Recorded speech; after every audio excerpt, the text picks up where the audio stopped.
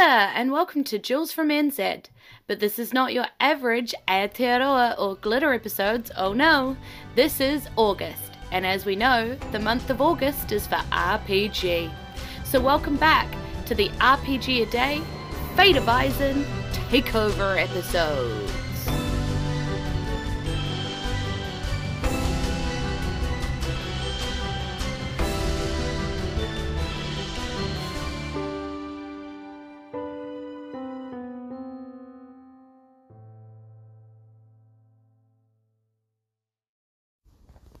Okay, so it's day 16, and the prompt is move.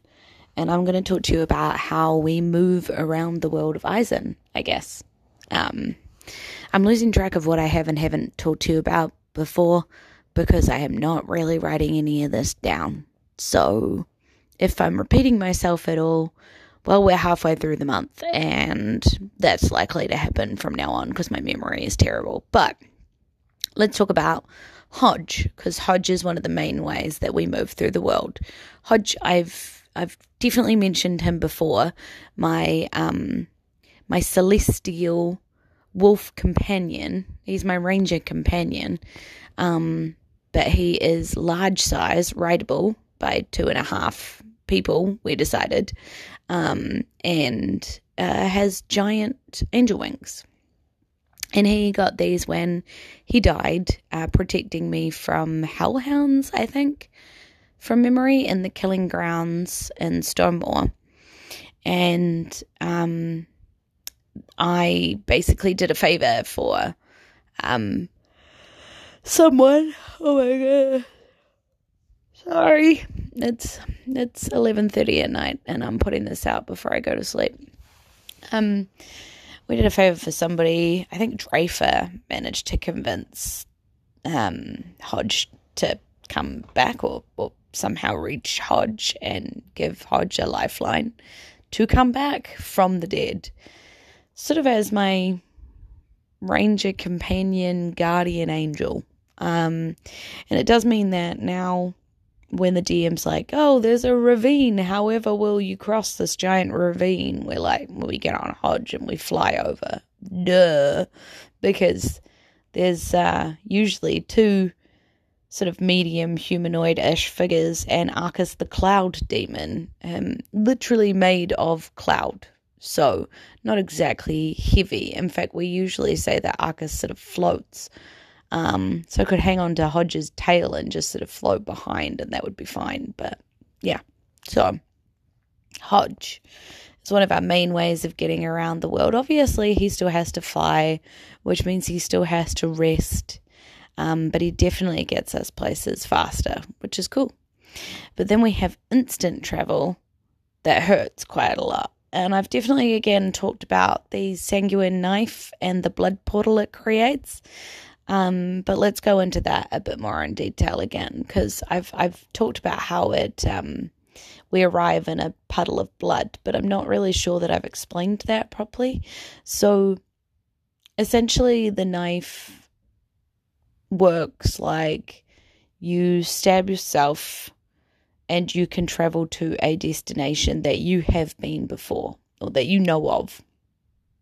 No, you have been before. It costs 1d12 damage to create the portal to yourself, piercing damage, and then it costs 1d12 piercing damage for every creature that goes through the portal. And so usually it's me and Arcus and Hodge. So I take 3d12 damage for just traveling through. But then once we're in the portal, right, so the blood streams out of me sort of sideways, forming this whirling portal vortex thing. Sort of, think, what's that Star program? Why do I keep thinking Star Quest? That's wrong. Stardust, that's a movie. Oh my god. The ones with the big blue portals. Why is it so hard to remember? Joey's going to be screaming at me again. Anyway, that, with the big blue portals with the round ring. It's kind of like that, sort of rippling blood. And then we dive on through. And as you dive on through, it's like you're hurtling through space at pace, but it's blood red. And it's both seconds and hours. Like, it doesn't actually take very much time at all. It only takes minutes out of your day, out of your character's day. Minutes, which is very handy. But what it feels like is both seconds and hours. So it's like this weird time stretch of space and time, and yeah. And then we arrive on the other side and sort of get thrown out of the portal that appears on the other side. So as what other people see is like this blood portal forming out in the middle of nowhere, and then characters kind of popping out the blood portal, which sort of explodes, much like, when you pop a balloon. So as we come out, the portal sort of explodes onto us. So we come out absolutely soaked in blood, which is a pretty dramatic way to arrive anywhere. And then the blood kind of, because it's magical, sort of like dries off us and doesn't leave any like mark behind or stain behind or residue of any kind. It sort of disappears off us. Definitely not back into us. Or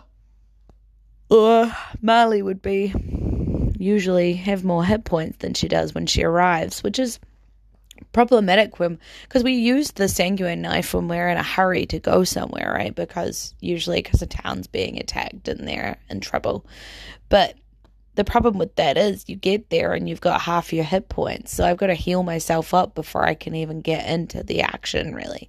So we use it a lot, but we probably shouldn't use it as much as we do. It's just that we're always in a bloody hurry to get places. So that's the thing. Yeah. So I guess that's move for the Eisen Takeover. Thanks. Kia ora, and thanks for joining me in this Jules from NZ RPG A Day Takeover episode. I hope you're enjoying getting to know the fate of Eisen some more. Tune in tomorrow for our next prompt. Thanks for my gems, James, Jason, Barry, Liren, KP, Ezekiel, and Joey. And a big thanks to you for listening. We'll be back to NZ and Glitter episodes in September, but August is for RPG. E noho rā ka kite anō. Goodbye, and see you again soon. Mwah.